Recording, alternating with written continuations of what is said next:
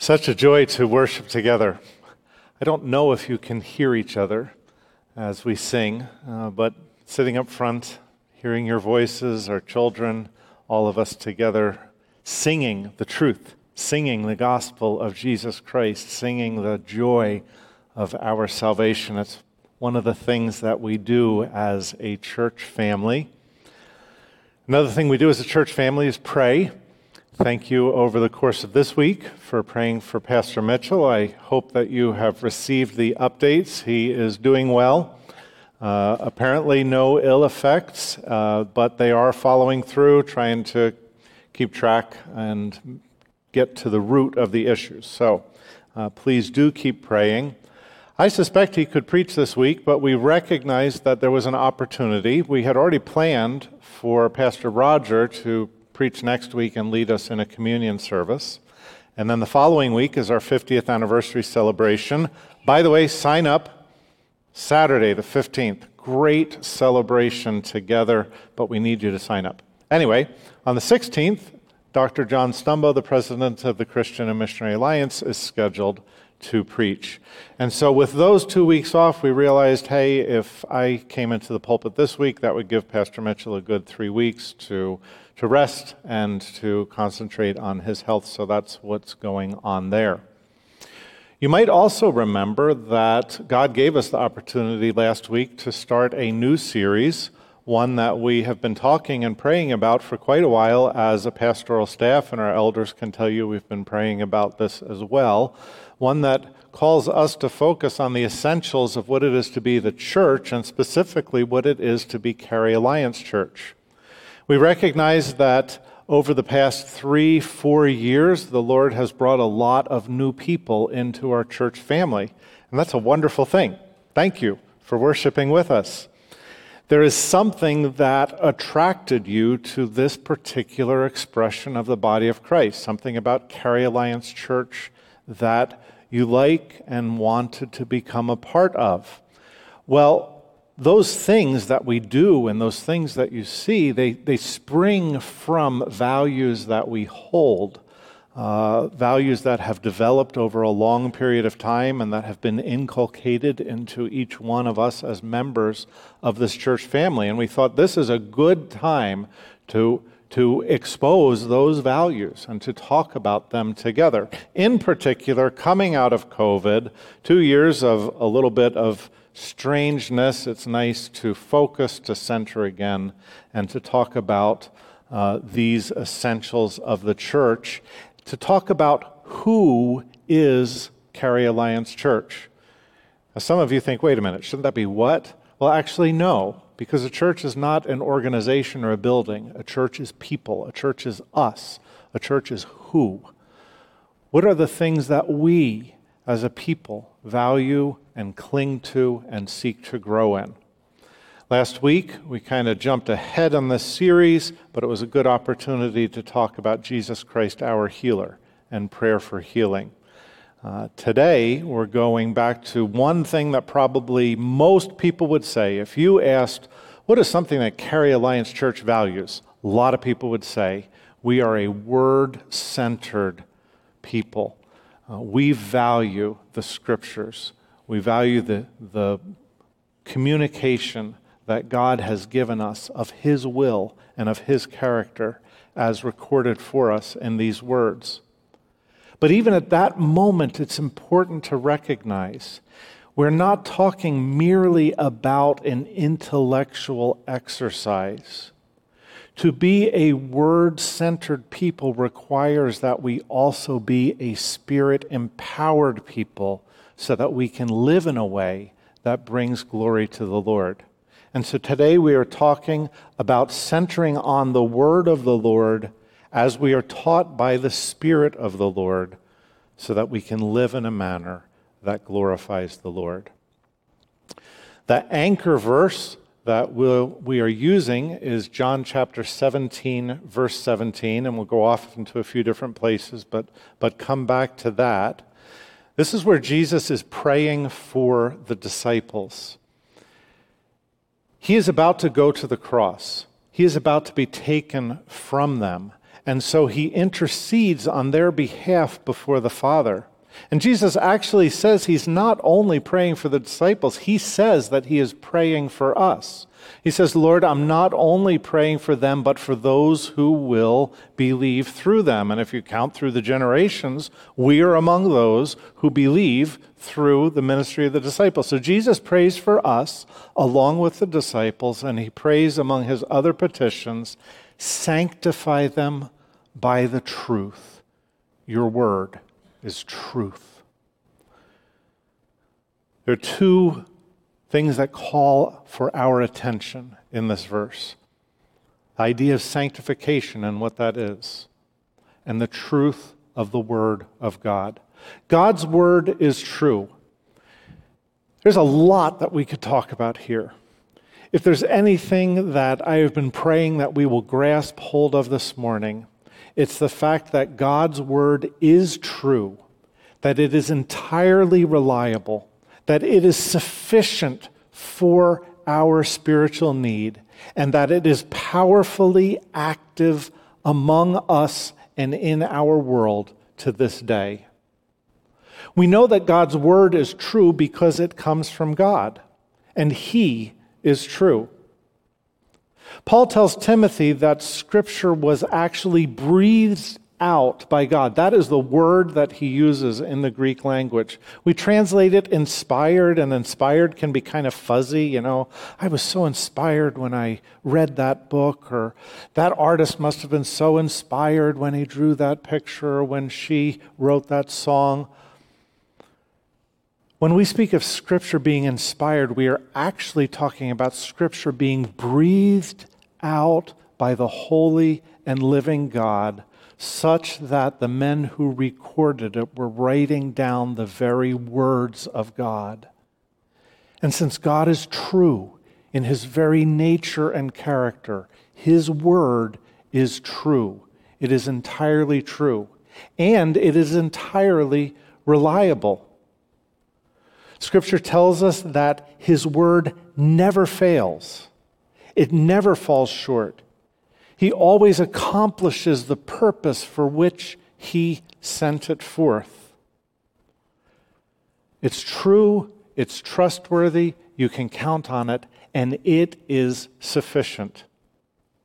It's really amazing that when Jesus was in the desert being tempted by the devil, he had all sorts of spiritual tools at his disposal in order to oppose the evil one. He is, after all, God in the flesh. But what he availed himself of is the very tool that we have as well, the Word of God. In fact, he said to the devil, people cannot live by bread alone. We live by every word that proceeds from the mouth of God, describing that very process that Paul described for us. The word of God proceeding from God's mouth is sufficient. It is what we can live by.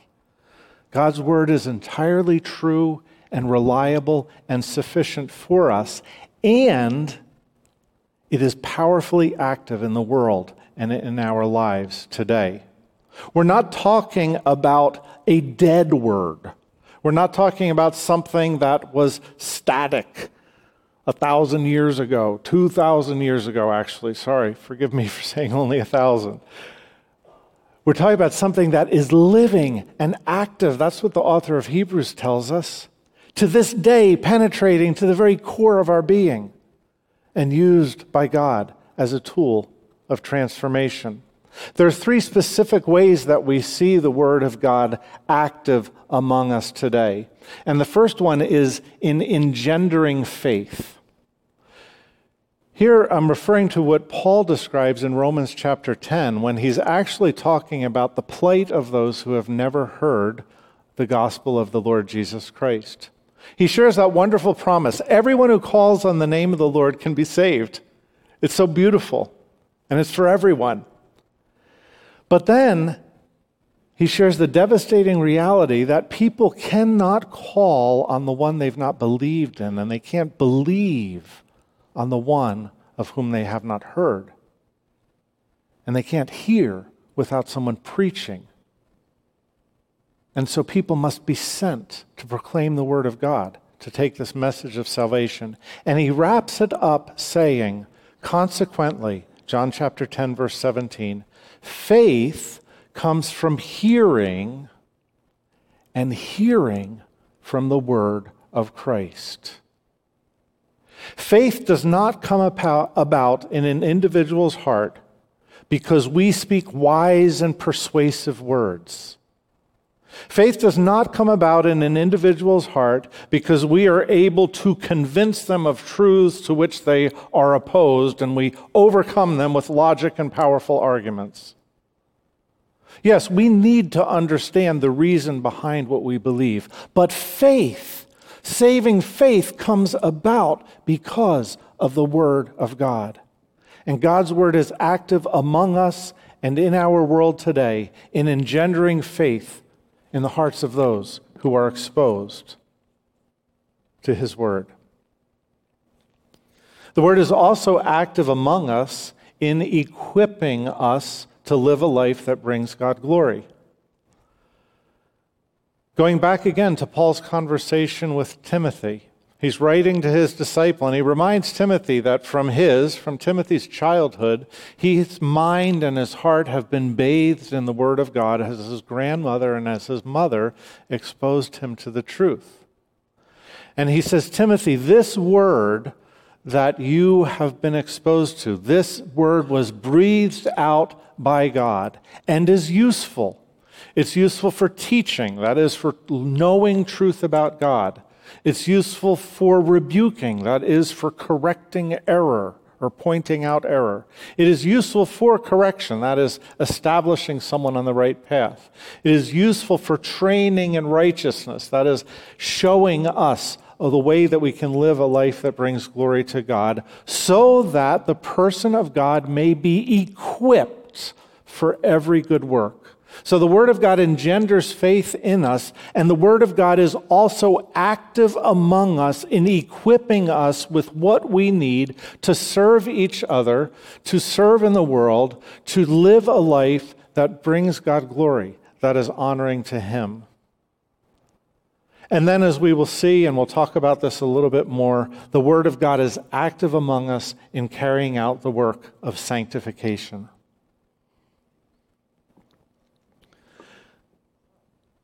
The thing that I long to come out here is that when you walk into Cary Alliance Church, when you walk into a worship service on Sunday morning, you should hear the Word.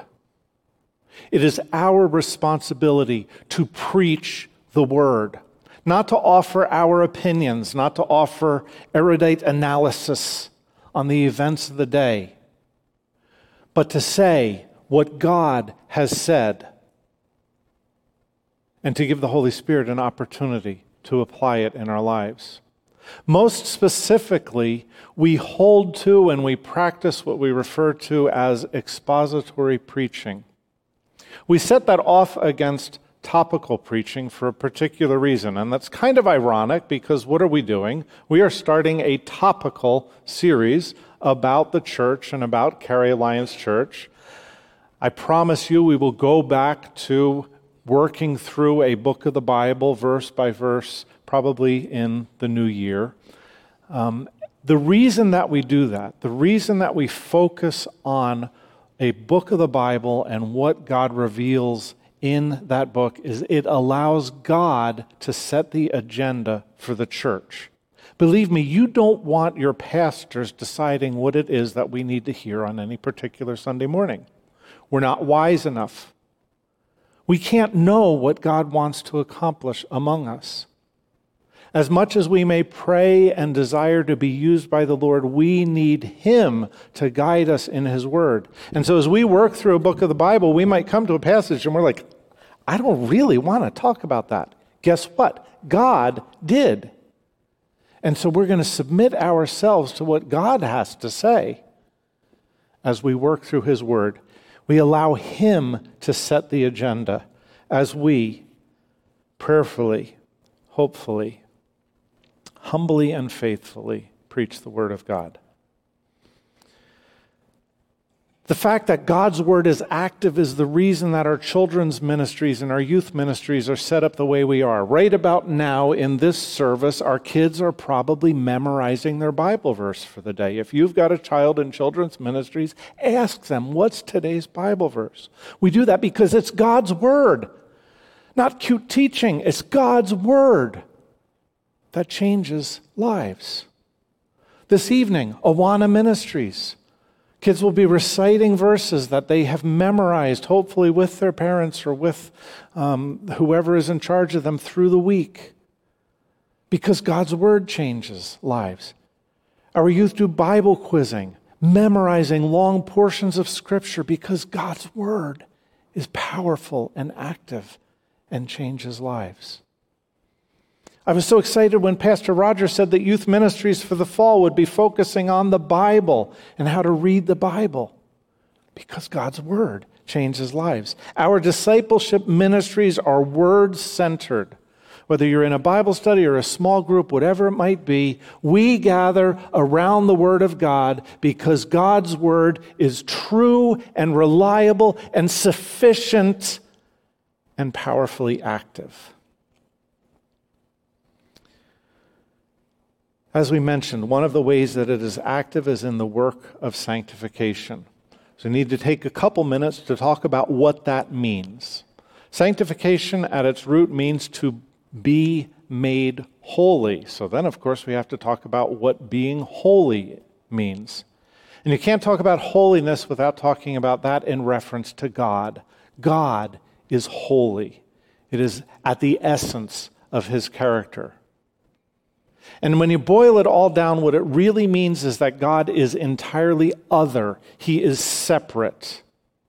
He is separate from all of creation. He is eternal, glorious, almighty, perfect in everything that He is and everything that He does, and His creation is not. And so He is entirely other than we are. He is holy. In regard to sin, He is completely without sin, without error in any of His ways. He is perfect in all that He does. And so, being entirely separate from sin, He is holy, holy, holy. We then, when we refer to sanctification, are talking about being holy in some of the same ways that God is holy, which is a terrifying thought because we know that we are so far short of that. But there are two different ways in which we refer to God making us holy, or we refer to God sanctifying us. One is a fact that is already accomplished. We talk about the cross here, of course, because it is the center of everything that we do and believe and all that we are. When Jesus Christ went to the cross on our behalf, He took our sin. He took all of our unholiness upon Himself, and He bore the punishment that we deserve, so that He can offer to us cleansing, forgiveness. In fact, if we can bear it, He offers to us His holiness. And those who have placed their faith in Jesus Christ, in an instant, are made holy in God's eyes. He looks at you as a precious daughter or son through the blood of Jesus Christ and sees you as holy. That is one sense of sanctification. The thing is, I know me well enough. Most of you probably know me well enough. We certainly know ourselves well enough to see how very short of that we fall in actually living day to day. There's an amazing verse in Scripture that expresses this contradiction, and we realize it's not a contradiction. It is true, and it's beautiful. Hebrews chapter 10, verse 14 Speaking of the sacrifice of Jesus Christ, what we just described, the author of Hebrews says, by one sacrifice he has made perfect forever. You have been made perfect forever in God's sight by the sacrifice of Jesus Christ, if you have placed your faith in him and been born again of the Spirit. By that sacrifice, he has made perfect forever those who are being made holy. Because in our lives, day to day, we are growing into the image of Jesus Christ.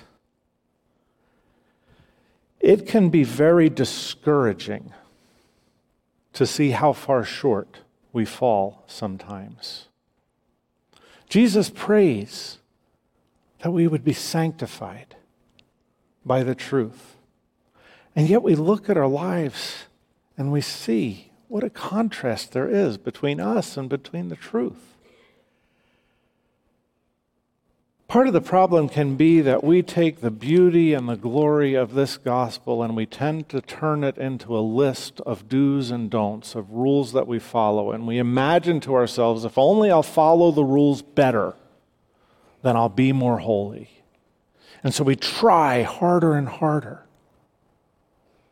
For most believers, there comes a point in our lives when we get to the end of that trying, when we say, I can't do it anymore. I keep banging my head up against a wall of sin and I fall. How can I get past it? The Apostle Paul actually describes that experience for us in Romans chapter 7.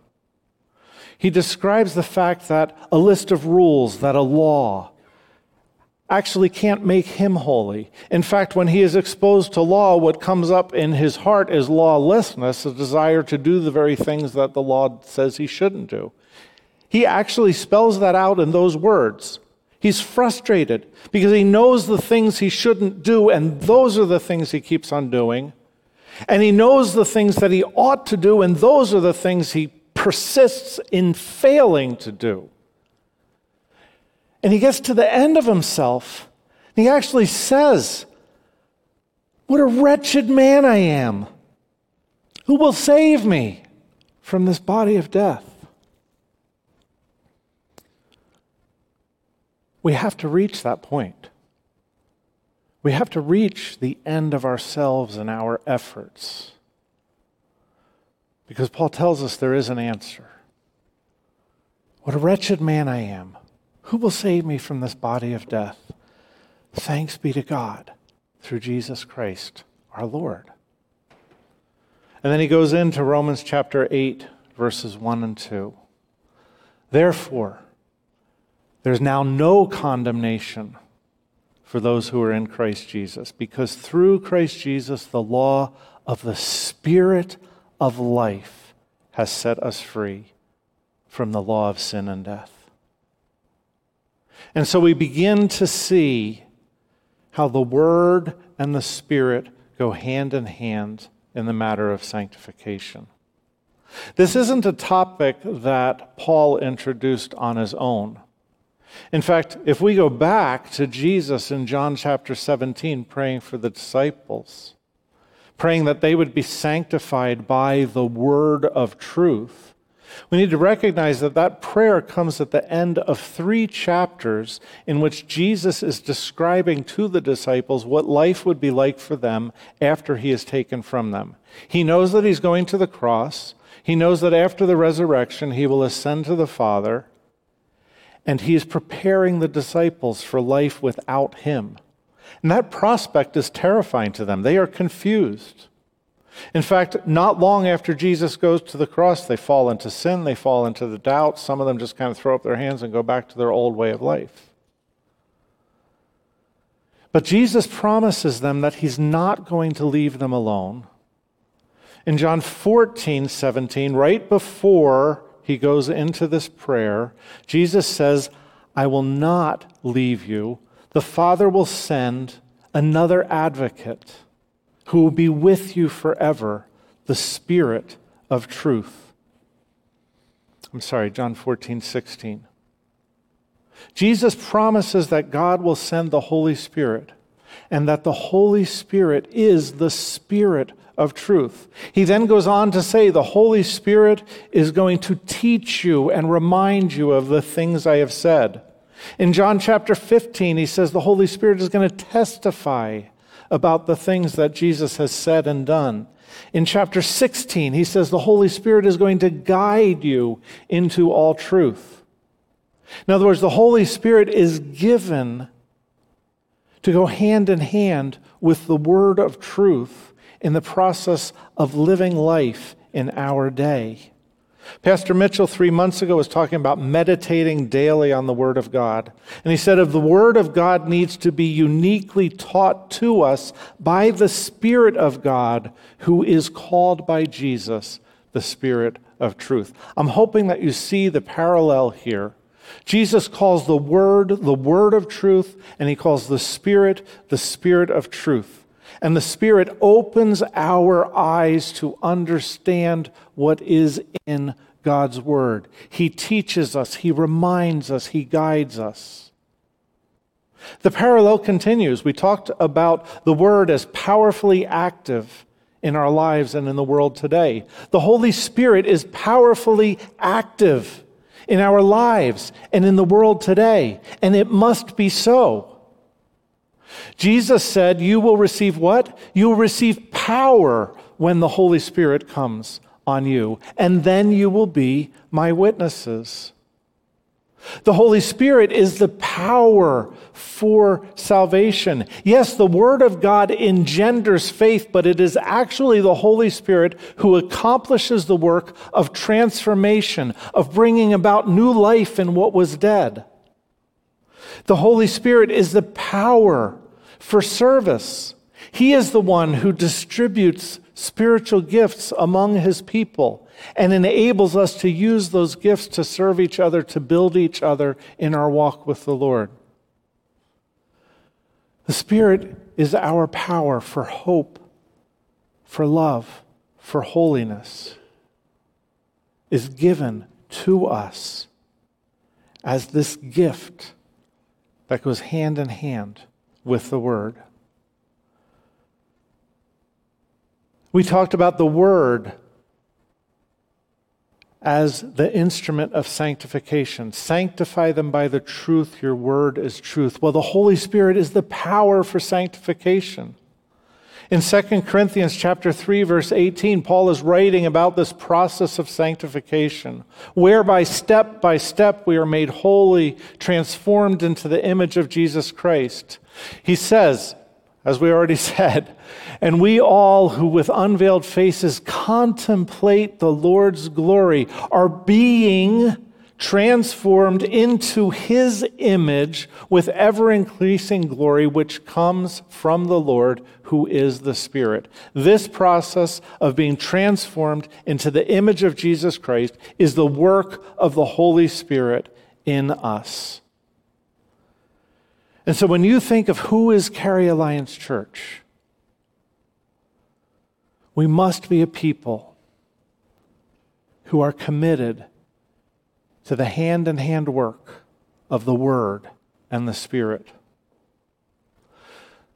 The psalmist wanted to see wonderful things in the Word of the Lord, and he prayed, "Open my eyes." He was asking for the Spirit's ministry of illumination in order to see wonderful things in God's Word. Paul calls us to count ourselves dead to sin. He's talking about a process that takes place in our mind in which we say, I am no longer that. Instead, I am alive to God in Christ Jesus. Elsewhere, he calls us to put to death the misdeeds of the body. And in that very verse, he says, do so by the Spirit. We can't do it on our own. So when we do it on our own, that we come up against that wall and we just start banging our head and we fall down in despair. Jesus tells us to make disciples, to be his witnesses. He says you will do it in the power of the Holy Spirit. Paul tells us to be careful how we live, not as unwise, but as wise. Ephesians chapter 5, verse 18. Talks about that a little more and then goes into Do not be drunk on wine, which leads to debauchery. Instead, be filled with the Holy Spirit. The Spirit is the power so that we can live as those who are wise, not as those who are unwise. The Word and the Spirit go hand in hand. And so we seek to be a people who are Word-centered and Spirit-empowered, so that we can live a life that brings glory to God. A few moments of practical advice in living that out. And this is more a prayer than an instruction, that we would be this way. First of all, let us pray biblically and read prayerfully. Let's not divorce these two things. The Spirit and the Word go hand in hand. We try and set an example of that from the pulpit. I don't know if you've noticed, but about 3 years ago, we as a staff made a decision. When we lead in prayer, we are not just going to stand up there and come up with something. We're going to seek the Lord. What scripture would you have me to pray this morning? And we look at the scripture. What is God saying to us? And how can I pray that truth for my own life and for my church family from the pulpit? That is seeking to set an example of the way that we all can pray. Not conjuring up clever words that maybe will make God happy. Praying His Word back to Him and inviting the Spirit then to apply the Word in our lives. And so we read the Word prayerfully. And I'm talking about this literally. Often, the first thing that comes out of my mouth when I sit down with God's Word, on my own or with my daughter, Holy Spirit, open my eyes that I may see wonderful things in your law. We can't understand God's Word on our own. We need the Spirit working in our hearts and minds, even as we read. In the matter of making disciples, and here I'm talking about whether we're sharing the gospel with someone to hopefully lead them to faith, or whether we are working with our children or with other young believers in our conversation with each other. In the matter of making disciples, the Word of God is the primary instrument and the Holy Spirit is the primary worker. It is not, as we've already said, a matter of wise words, persuasive speech, exercising our will over someone else in such a way that they become the thing that we're dreaming of them being in our minds, which is so often what we are tempted to do. It's a matter of bringing people to God's Word and asking the Holy Spirit to do the thing that He does best. Let's avoid the latest fad or the coolest recent philosophy when it comes to evangelism and discipleship.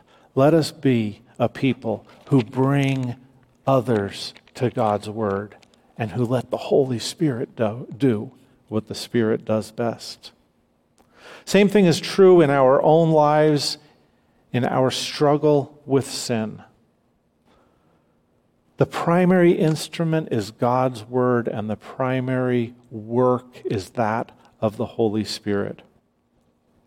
If you come to an older brother or sister in Christ and say, I am really struggling with doubt or with fear, or I am caught in a certain addiction and I don't know how to be free, I am falling before temptation and I fail over and over again, what they are going to do is give you Scripture. Jesus used Scripture as a tool in the struggle against temptation. He did that as an example for us. And so in our struggle against sin, let us saturate our hearts and minds in God's Word. Your Word have I hidden in my heart, that I might not sin against you. But let us fall on the Spirit, prayerfully, desperately, dependently, asking Him for the power of holiness. And in that regard, let us stop looking for some other solution. There isn't one. You've probably heard it. Maybe you've said it. If only God would tell me what to do. God has told you what to do. And on top of that, He has given you His Spirit so that you can do it. Let's stop looking for something else and recognize that He has already granted us by His grace everything necessary for life and godliness. And then in this regard, let us recognize that in the matter of growing in Christ-likeness, once again, the Word is the primary tool, and the Spirit is the one who is producing in us the image of Jesus Christ. And in this regard, please remember, it's not an instant solution. Salvation is an instant solution. You place your faith in Christ, you are made new.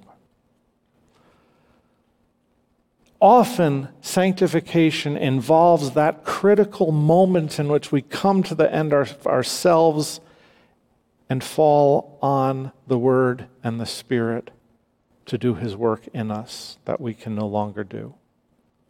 But growing in Christ is given to us as an image of a tree that is planted by a stream of water and grows and produces its fruit in season. You can't put a seed in a microwave and hope that it's going to bear fruit. In fact, Jesus doesn't have very good things to say about the seeds that spring up quickly and what happens when the temptation or the persecution comes in. We are called to what one author has described, long obedience in the same direction. As we expose and saturate ourselves to the Word of God, and the Holy Spirit does His beautiful work in our lives so that we can live in such a way that brings God glory. Let's pray together. Thank you, Heavenly Father, that you have not left us on our own. I can't imagine what it would have been like to be the disciples and recognize finally that Jesus was about to leave. And the feeling of helplessness and hopelessness to accomplish all that you wanted us to do. And to this very day, that's true. Apart from you, we can do nothing. But you've not left us apart from you. You have graciously and generously poured out your Spirit. And so we invite you, Holy Spirit, to do your work among us. Guide us into the truth of the Word. Empower us for holy living. Make us more like Jesus. We can't do it, but we know that you can. In fact, you've promised, Lord, that when you began a good work in us, you would carry it on to completion in the day of Christ. And so we fall on your word, which is true, and we trust you to keep going with that work. And Lord, I do pray in particular for that one or maybe many who are here and really have reached the end in the struggle against sin, falling over and over, feeling so very desperate and beaten down. Remind us, Lord, that we are sons and daughters of the living God, and that you've given us everything we need to live that way, to live in victory, to live in hope, to live with joy, to manifest, as we've been studying so well, the fruit of your Holy Spirit in our lives. We invite you to bear fruit in us for your glory. In Jesus' name we pray. Amen.